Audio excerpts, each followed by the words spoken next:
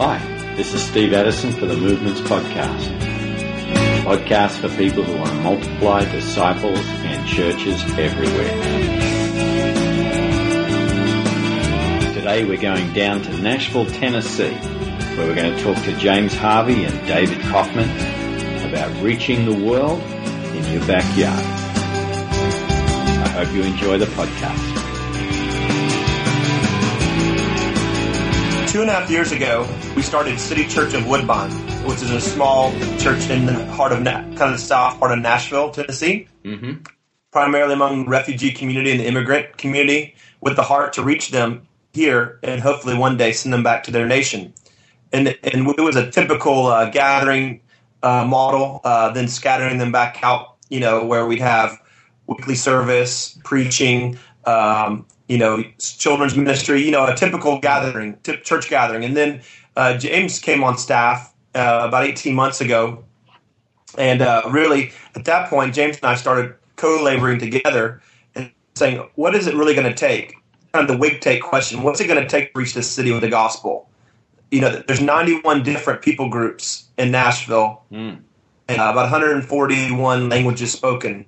So we began to think through that. James went on a trip to visit his parents in Singapore and was trained by some IMB guys in T4T at that point. What, now, you better just explain what IMB and T4T is.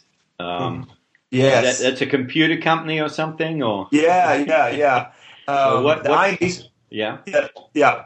So the IMB stands for the International Missions Board, and that is the international missionary component, training component, field component of the Southern Baptist Convention. Okay. In the United States. So some Southern Baptist missionaries in Singapore, and they were doing this thing called T4T. What's T4T, just in a quick summary? James, why don't you take it from here, since part of where your story proceeds. Sure. So T4T is just an acronym that stands for Training for Trainers, and it comes out of the Bible, 2 Timothy 2:2, where Paul instructs Timothy, these things that you've heard me teach, and trust to other reliable leaders that will be faithful to train others also. So it's Paul training Timothy, Timothy training his disciples, and then Timothy's disciples training other disciples, and just an ongoing leadership training network. Okay. And so then a T4T gathering is like a Discovery Bible study, but it's just a lot more intentional in terms of evangelism and witnessing, asking, praying for faith, obedience, and boldness. And so when people gather together for T4T training, they come together and they, ask each other accountability questions like, who did you share Christ's story with, or your personal testimony, or the Bible story that we practiced last week? Who did you share that with? How did it go? What did you apply in your own life? And then you do a new story. You practice telling the story, and then you map out your oikos, your relationship network, and you say, okay, this week, in the next 7 days, who could I share this story with, or my story with, or Jesus Christ's story with, the gospel story? So that's really where we realized that's something that we wanted to do, was really have a lot more accountability in Nashville. And after seeing that, T4T is not just those gatherings. It's not just a focus on evangelism. It's that worldview of what's it going to take to reach a city or a nation or a region of the world, or really just at the end of the day, finish the Great Commission task from Matthew 24:14, where Jesus says, the gospel of the kingdom will be proclaimed as a testimony to all nations, and in the end will come. And so Jesus promised to come back and win the Great Commission task of seeing indigenous leaders making disciples in every tribe, tongue, nation, and people group. Okay, and so you in Singapore, you met some workers there that are involved in this sort of accountable discipleship, and that'd be they're doing that with new believers, not just mature believers. Everybody's in this whole thing of learning to obey, learning to follow, learning to share the gospel and disciple others.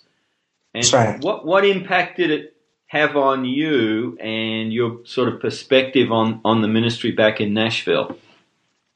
Okay, so David, asked me to come on staff with him at City Church, and the vision was always multiplication. The vision was always, finishing the Great Commission task in Nashville, and then being an empowering, leadership training sending church to the rest of the world, specifically unreached and unengaged people groups in the 1040 window, which would be, Europe and the Middle East, Asia, Africa, all of those areas. And so when we came back and we got that strategy of, in our gatherings, really holding each disciple of Jesus to accountability and faith and obedience and boldness in the harvest fields, that really helped us, God really helped us restructure our church. And so at that point, we were gathering all of our disciples together every week in more of a traditional gathering with preaching, teaching, with a worship leader singing and offering communion, all these sorts of things. And over the last year, we have begun calling our leaders in our church to start their own house churches in neighborhoods where they live. And so now we are, instead of being one gathering every week, we're 7 house churches representing about 12 to 14 ethnic groups that meet all throughout South Nashville, Antioch, Smyrna. And the goal is, just as Jeff Sandell taught us, everyone in a healthy church and everyone starting new churches. And so David and I spend most of our time during the week recruiting more people. We've got right now about 5 to 6 units, whether it be from an E3 Partners mission trip a few weeks ago or people that Dave and I just know from working in Nashville the last 5 years. People are moving into Nashville for the purpose of starting reproducing house church networks here in Nashville. And then obviously working with first generation, so people that we see come to Christ. David went and did a Bible study with 4 Sunni Muslims with an Iraqi man who came to Christ a month ago as the interpreter in Arabic. David identified the indigenous leader, and he's going to start training him how to lead that group. Okay, now just backing up a little bit, before you went down this track, this is a church plant targeting immigrant groups or unreached people groups. Mm-hmm. So in the church at Woodbine, did you have a whole range of nationalities then, not just 1 or 2? Well, our vision was absolutely yes. Early on, we had just a few nationalities that we were reaching. Okay. And primarily the children. That's who we were reaching. And so we were always burdened, how do we get back to the families? But the problem was, because of language barriers, transportation barriers, et cetera, logistics barriers, that we couldn't get them to come to our gathering. So okay, it was so really, the gathering tended to be American-born yes, folk who had a heart to reach internationals. Yes, because God's bringing the world to Nashville. Yes, but you found that we could reach children, but we were expecting those internationals to step into our environment, to travel to us, rather than taking the gospel, discipleship, church into their community. That's right. Okay, so that was the big shift then. That was a shift. Yeah, and now you have 7 groups of, are they all internationals, or is there a diversity in?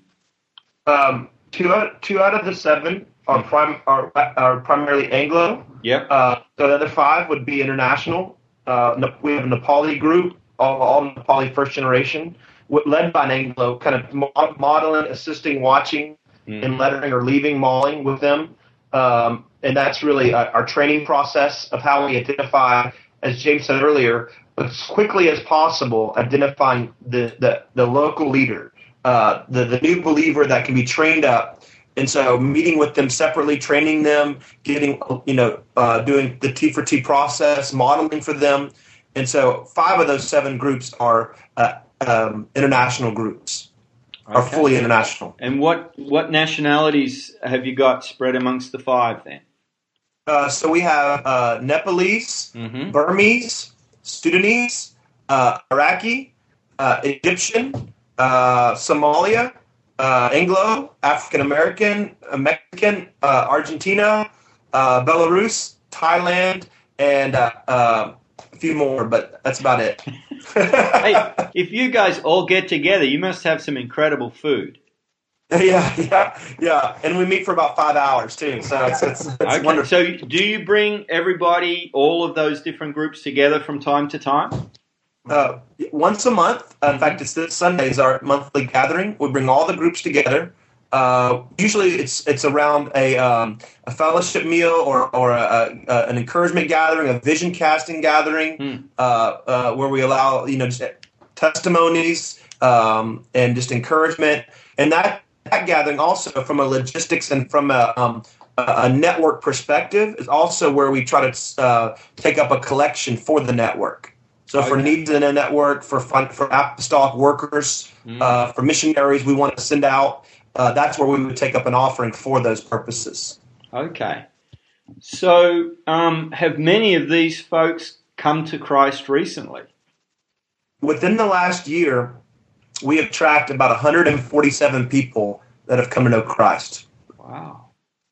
And are they people, have some of those gone on to other things, or are they mostly still within the network? As we track them, I would say about half of them are still within the network. So about 50%. Some of them have gone to existing churches. Some of them, quite honestly, it's been difficult to follow up. We've gone back several times. So that's always a challenge working with ethne, in terms of yes to Jesus, but no to discipleship. Some have moved away, jobs. Yeah. And one of the challenges we face as well is, especially with new immigrants, new refugees, is as soon as they get a job, it's 7 days a week, 15 hours a day. Yeah. So there's a small window usually when they first arrive. It's part of our strategy of reaching them with the gospel. And we've got several partner organizations that do resettling of refugees that we connect with. And something that we've learned as well is focusing on our strengths and not trying to do everything among refugees. So we believe the best thing we can do for a refugee is get into their home as quickly as possible and study the scriptures with them. Okay. That's what we want to do. Well, why don't we just, I'm just thinking, why don't we just start where you start? And look, there may be specific examples you could give us, but typically, how do you get into the home of someone who is a new immigrant? Because there are a lot of us have, God's bringing these people to our doorstep. I know that's true for, Michelle and I have a local work back in Melbourne, and God is bringing the whole world to just at literally 10 minutes walk from our house. Yes. So how do you connect with these folks and get in the home so that you can read and discover in the scriptures together? James, you want to answer? Yeah, sure. I mean, we've got two main strategies, or three really. The first is that we work with local refugee resettlement caseworkers and organizations. And so we have started training these caseworkers who work, specifically the ones that are already believers. We've trained them in the T for T process. We've trained them in what's called their story, my story, Jesus story. And so we have one of our refugee resettlement caseworkers. When she goes to pick up a family from the airport, she finds out what their nationality and their language is, and she brings an interpreter with her to the airport. And at the baggage claim, she shares her story and Jesus' story with them and asks them, may I come and study the Bible with you in your home? Another strategy is just prayer walking. When you go into the harvest, and we've mapped out Nashville, and we had a team come in last summer, and they spent about 15 hours doing research and finding several hundred apartment complexes in the Metro Nashville area. Mm-hmm. So we know in Metro Nashville, there's hundreds of apartment complexes. It's about 85% unchurched of 1.6 million people in Metro Nashville. So our harvest field just in the metro area is over 1.2 million people. And some recent articles, research articles that came out said that Nashville's population is going to double by 2040. So we're looking at over 3 million people. And most of that population growth will be foreign born. Mm-hmm. Wow. And so this is an incredibly strategic city to be working in. So what we did is and this isn't our idea. I mean, these are things we've learned from many other people doing this in other cities around the world.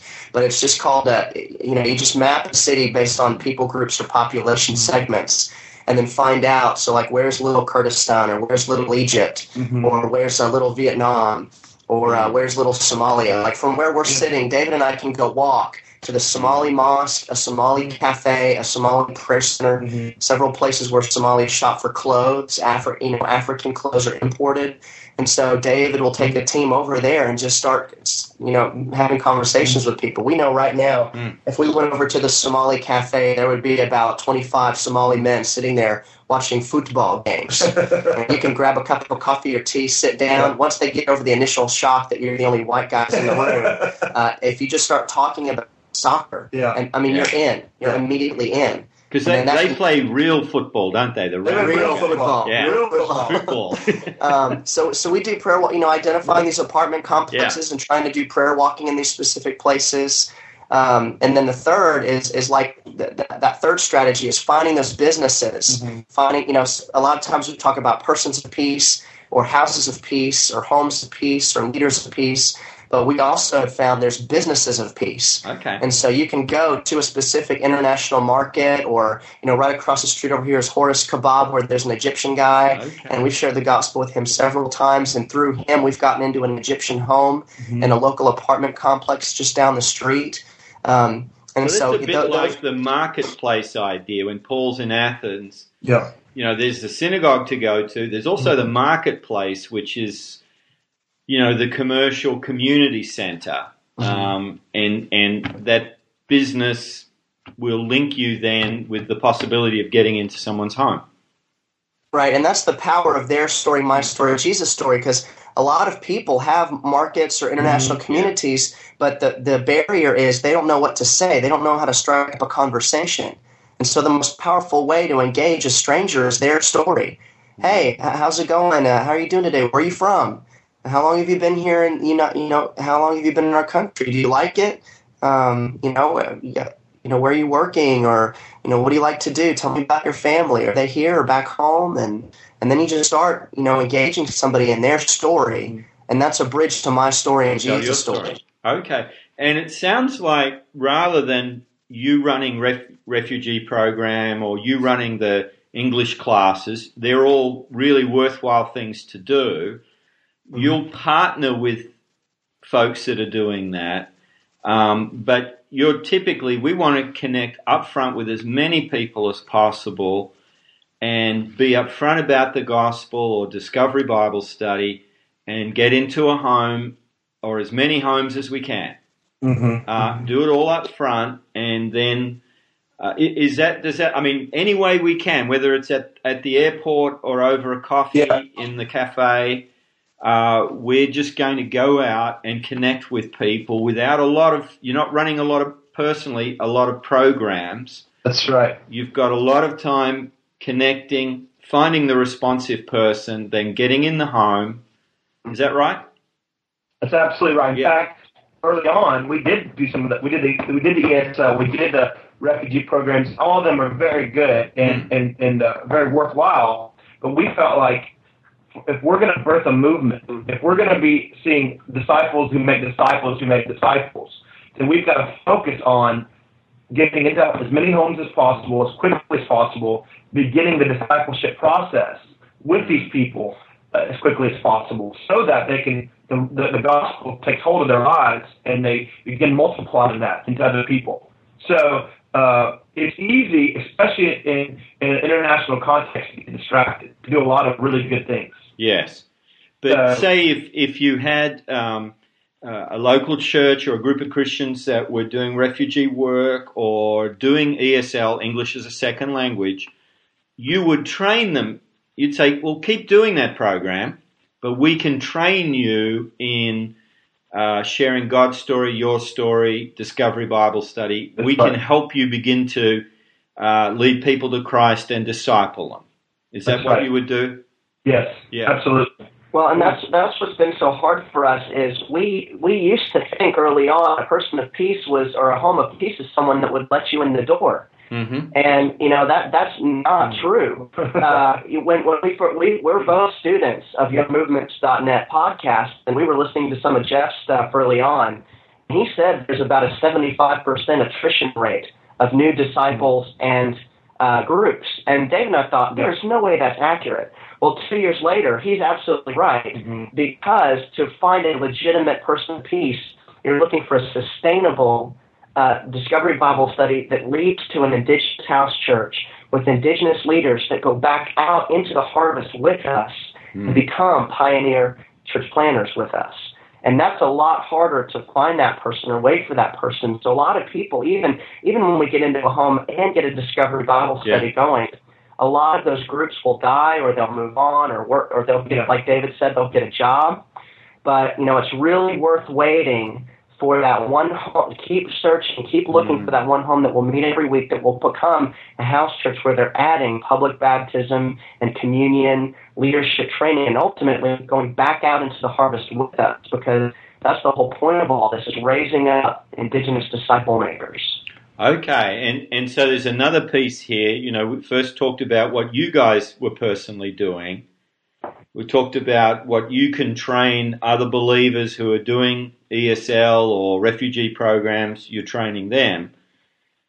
But the real end game is, as you're out in the field making disciples, to find the few amongst those disciples who are really going to take this, and they're new believers. They're Somalis, Nepalese, Iranians, and they're going to say, well, I'm not going to get sucked into the 24/7 job thing, or, I am going to make disciples amongst my people. Yeah. And absolutely. How do you find those people? Well, once you do it, let us know. Okay. No, I think for me and for James, we say, are they fruit-bearing disciples? That's how what we're looking for is, are they willing to go out and share their story when we hold them accountable each week? Are they willing to go prayer walking with us? Are they willing to open up their network, their oikos, to further study of the gospel, further Discovery Bible studies? And so we're looking for the Mark 4:20 fruit-bearing disciples, 100-fold disciples, and those people are, out of 147 people that we've said have made some decision to follow Christ, we're talking 3 to 5 out of 147. Yeah, and there's a real profound temptation to be trigger happy in church planning about the front end fruit. Yeah. Hey, somebody got saved, a Somali got baptized. Right, let's send out our newsletters and throw a huge party, and we should, because there's a party in heaven when a lost sheep is found. At the same time, what David and I are learning is how important it is when somebody comes to Christ within a week, getting them back out into the harvest, training them in their story, my story, Jesus' story. Do they know how to draw the gospel bridge, even if it's just pictures, because so many people can't read in the refugee community. So some of the resources that we're starting to design are for orality cultures, for people where even with an interpreter, we would just take a picture. The International Mission Board has the Bible storying scarf. And so in our Nepali Hindu background believer church, what they do is they roll into that home of 20 Nepalis, and the first thing they do is they lay down the scarf of these 40 pictures of Bible stories from creation to the New Testament, early church. And they just start, pick a story, and we'll tell you that story. And then you tell us that story back, and let's practice the story. And they're starting to identify specific indigenous leaders. David, we saw an Iraqi Muslim come to Christ, be baptized a month ago. David took him yesterday into a home of 4 Sudanese Muslim men as the interpreter, and David took him as a new indigenous believer into the harvest to find out if he was willing, that test of what we pray for, faith, obedience, and boldness. So our goal is to hold those indigenous believers, those persons of peace, if they're the real deal, will you go out with us? And starting to train them is not who are you going to, but like Jesus said, and you said this in your first video training of the Fishing and Following forum series that you're doing. Come follow me, and I'll make you fishers of men. And so we're following that model that Jesus did. Instead of telling a new believer, what's your oikos? Now go tell them. They've never seen harvest field obedience before. They've got to catch it before they'll do it. And that's a huge adjustment we've made. Okay, so I imagine you still challenge them to share with their relational world, but what you're saying is early on, you've got to take them with you so they can see you sharing and ministering. Is that right? Absolutely. Yes, because I think it's too big of a leap. Even though it sounds really good, and we thought early on this is how we're going to do it. Okay, come to Christ, learn how to share your story, and then map out your oikos, the 10 to 15 people you know, and then just go share with them. Yeah. Well, just as James has said, it's like they've never seen it modeled, and we're learning more and more. That's why it's in there. That's why it's in the vision. It's you've got to model for your new believers exactly what you want them to do. And so they've got to see you sharing your story. They've got to see you sharing the gospel story, so they get confidence and competence. Do you realize, guys, you've just ruined how I've been training people for the last 18 months. You've just ruined it for me. Because I think what you've just said is probably true even with mature believers.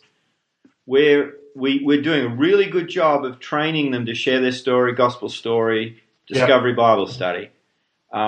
Some are beginning to do that. Some are leading people to Christ, but that's the exception. And maybe the missing point that I'm going to go away and think about is maybe we need to be a lot more hands-on. And yes, come with me. Let's go meet some Iraqis down while they watch football. That's right. See what I do. Is that what you're finding? Yeah, we just took a harvest field team up to Columbus, Ohio, and they're a network of 3 Great Commission network churches up there, and they had been trained by Jeff Sandell. They'd read Steve Smith and Ying Kai's book on T for T Revolution. They even had all the certificates and everything. Guess what they weren't doing? Going into the harvest prayer walking. Wow. So they got in contact with us. They Googled Movements North America T for T and found our blog.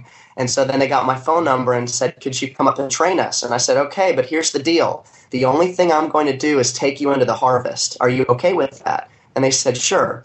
So we went up there with a team of 4, and I had them mapped out population segments or a specific people group.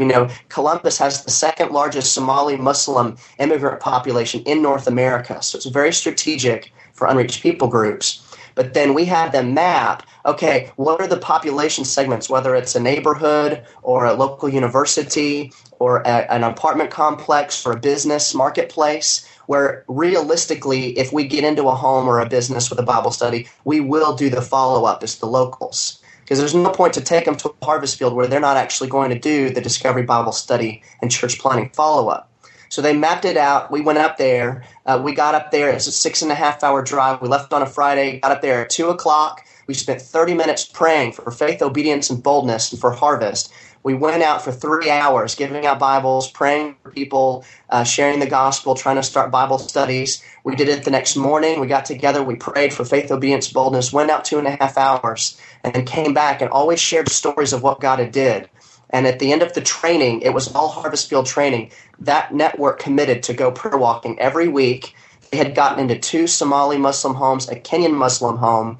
2 Ethiopian women had gotten saved, so they started 2 Ethiopian house churches, and they had 20 groups to follow up with. And they saw it. They saw it in the harvest, and it changed everything. It changed the game. Yeah, well, I don't know. I might just pull that video I put up the other day. No, we watched it. It's great. We like your videos, Steve. Yeah, what we've got to do though is take the video and say, well, yeah, now we're going out. You really, you don't know it until you've seen someone do it, which means you must be training less people with greater impact. We've actually stopped training people unless they're willing to go out. Okay. Yeah, that's a big deal breaker for us now. We won't train you in T for T unless you're willing to go out and prayer walk and go share your story and Jesus' story with us. Mm-hmm. So I just poured my life into 18 months of training anything that moves in Australia. 18 months of my life, and you. No, this is good. This is very good. We're learning from you, man. Hey, Jeff told me that early on. Says just train anybody and everybody, and I understand why he does that, and I understand why you do that. You're casting seed. But that's just a little hook within the seed. It's just a little. I'm gonna dump that Sundell guy. Do it. Come over to our side. And that over here. I'm gonna make sure Michelle doesn't listen to this because she'll say, "I told you so, Steve." I'm actually trying to grow a beard like Jeff. I thought that as my disciple maker. You might have to put on a few pounds. I don't know. I hope this is being recorded. Yeah. Okay.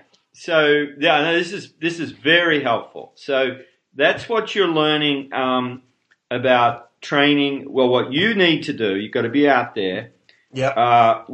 How you need to train existing believers. So even if they're running the ESL course, if they want to learn how to make disciples in that setting, you're going to take them out and teach them how to do it. But also you're going to do that with new believers, but you're especially looking for those who are quick to learn and quick to do. Right. Now, before you beat yourself up over 147 responses to Christ, most of those people, it sounds like, have stayed. Some you've lost touch with or didn't go on. Half of them are in your groups. Others are following Jesus in other existing churches. Mm-hmm. But out of that 147, you found, so that's not lost. Most of that is good harvest fruit. Yeah. But out of the 147, you've got 3 to 5 people who are potential multipliers because they're engaged in the harvest. They've been watching you. You get the Iraqi to come with you, and I guess he has Arabic, and he helps you communicate with Sudanese from the north. But as he gets it, you want him to become a multiplier in the Iraqi Arabic-speaking world that he's in. Okay. That's right. And at the moment, you've got 3 to 5 people like that who are potential multipliers. Well, and as you know, Steve, it's so different with each person, each home, each context. We've seen some horrible persecution. We saw a guy named Dinar who got saved in a home, and his sister-in-law found out. He had prayed to receive Christ. God had healed him miraculously of a stomach virus. So Jesus had demonstrated his power through a sign of healing to this tribe of Nepalis in South Nashville and Stonebrook Apartments. And then but the sister said, no, we're not adding Jesus to our gods. He'll mess everything up. And so Dinar came back to our Ethiopian evangelist and said, how do I get Jesus out of my heart? And especially in the Muslim community, there's real legitimate counting the cost. A lot of Muslims that come to Christ, sometimes the best harvest field for them to go to is another harvest in order to practice. That's why we're crossing harvest is with the Iraqi going to the Sudanese. He feels comfortable early on as a new believer doing that. He doesn't feel as comfortable right now going back to his context. So we're building his faith, we're building his confidence, we're building his willing to count the cost, as James said, because he is definitely wrestling with what are the implications for the gospel as I go back to my own people. Am I willing, to potentially, not fear-based, but potentially be a martyr for the gospel? He's already, within a week of him becoming a follower, he was baptized publicly, and then he was robbed at gunpoint. So it's like, okay, what's going on here? So. But this is something that really keeps me up at night is all these new believers that what do we want in their DNA? What are the foundational things? How do we keep them in the harvest? How do we protect them from wolves? And also, how do we help them see how their calling upon their life is to make disciples? And so this is something I feel like James and I both we're constantly talking about. How do we get to second generation? How do we get to third generation? What are the barriers to growth to a movement? Early on, it was the existing Christians. It was the priesthood of all believers. When we first got going, it was, can I baptize? Can I serve Lord's Supper? So we had to wrestle with that. Now we're beyond that. Now it's, how do we get these brand new believers to get back into the harvest? How do we give them the confidence they need in Jesus to say, yes, I'm willing to take a stand for Jesus. I don't just want him in my life. I want others to know who he is and how wonderful he is. And I'm willing to go. And so that's where we've been challenging them. And then as we walk through the 7 commands of Christ, usually the biggest hurdle for them, especially the Hindu and the Buddhist background, is to be baptized. Mm-hmm. So it's been a process, 3 months, 6 months, 9 months, even with some of them, before they're willing to be baptized. But within that, that was something that Jeff, as well as Jay Pratt, challenging me on is not just baptizing them, but challenging them to become baptizers. In other words, who are they discipling and leading to Christ, and they're baptizing? That's when really that it's taking root. That's that generational growth. So I've been really starting to talk in terms of baptizers, not just be baptized. Tell us the story of one of those leaders that you're seeing God raise up from the harvest. So a young man. He's an Iraqi. He is from a Muslim background. He has been here less than 2 months, so he's a new arrival, what we call new arrival refugee. He was serving along with the U.S. military, doing translation work and so on and so forth, which is very common for a lot of the Iraqi folks that come. This young man, we'll just call him D, the letter D, Dean. We'll call him Dean. Dean was one of our refugee caseworkers, knew him, and several other folks had contacted him before, just encouraging him, but yet no one had clearly laid out the gospel for him. So about a month ago, we had an E3 event with Jeff, training in the morning and then going out in the afternoons. Mm-hmm. And one of our teams went and visited him and his roommate, two men. And they spent 4 or 5 hours with them, sharing their story, Jesus' story, and listening to their story. And so these men were very encouraged. They from what I could tell, and again, I wasn't with this team, but I was very closely connected to them. They were very interested in the gospel. And then the very next day, they actually invited them to the training. So they were being trained by Jeff in the morning. And then one of our local workers was meeting with them, and they were beginning to see the profound wonder of Jesus. And so they said, we're willing to follow Jesus. We know about Jesus. We've heard about Jesus. And so the guy that trained them kept teaching them and training them and saying, okay, do you understand what this means? The implications, the totality, the oneness, how he is the true living God. He is the Messiah. He's the Son of God. And so just after hours and hours of sharing and training and teaching, they said yes to Jesus. They said, again, worldview shift, lordship decision, sonship, all these things. And not only, and then as this young man was teaching them the 7 commands, he said, well, you need to be baptized. And again, through a series of events that same week, they said, we're willing to be baptized. And so for any Muslim to say they want to be baptized is pretty remarkable, in terms of it's a real marker, isn't it? It's a real marker. So we were because at first I was like, well, they're not ready. I had all these excuses. I had all these reasons why they could not be baptized yet, honestly. Mm. And I talked to Jeff and talked to some others, and they said, if they're willing to make that public profession, then we should not withhold baptism from them.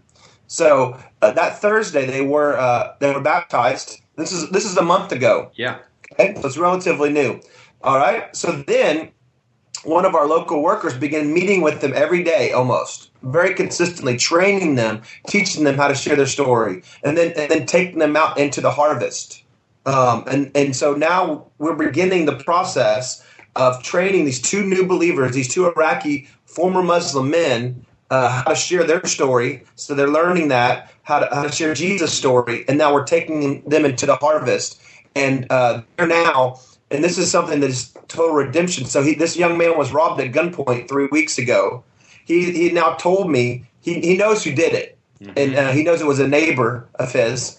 And he says, I'm going to forgive him, and I want to go share the gospel with him. Wow. So just a whole remarkable. And so now I'm meeting with him a couple times a week. and his roommate to begin training them as indigenous leaders to start their own group. Right now, I'm taking them to my groups so they can see it, and then we coach, we process it, and then now the goal would be, and this is what we're teaching them, is how to start their own group. So it's just, and that group will become church for them? Yes, yes. Yeah, but be part of a network, a growing network of churches. That's right. Yeah, you guys are moving amongst. Yes. And they've been coming to my house church for about 3 weeks, and so they're in a body. We've got Iraqis and Nepalis and Anglos in our house church. Man, you guys must eat well. But they also, amen, hallelujah. But they also, have people going to them, to their home, training them, and then taking them out into the harvest, and then saying, "You can do this. Yes. You can do this." So when, what night, what time, where, who would you invite? What story set would you share? Those sorts of things. This is wonderful news, guys. Really. Yeah.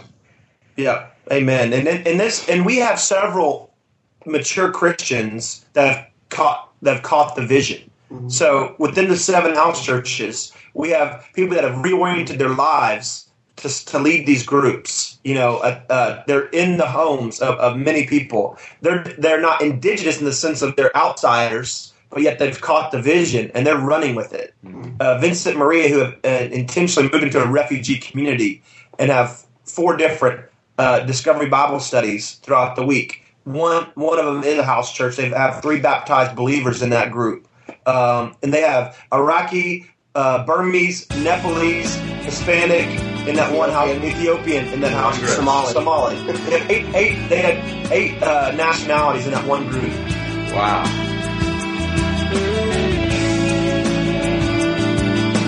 That's where we need to leave, James and David. You can check out their resources at t4tusa.com or get in touch with them about doing training at citychurchmovement.com.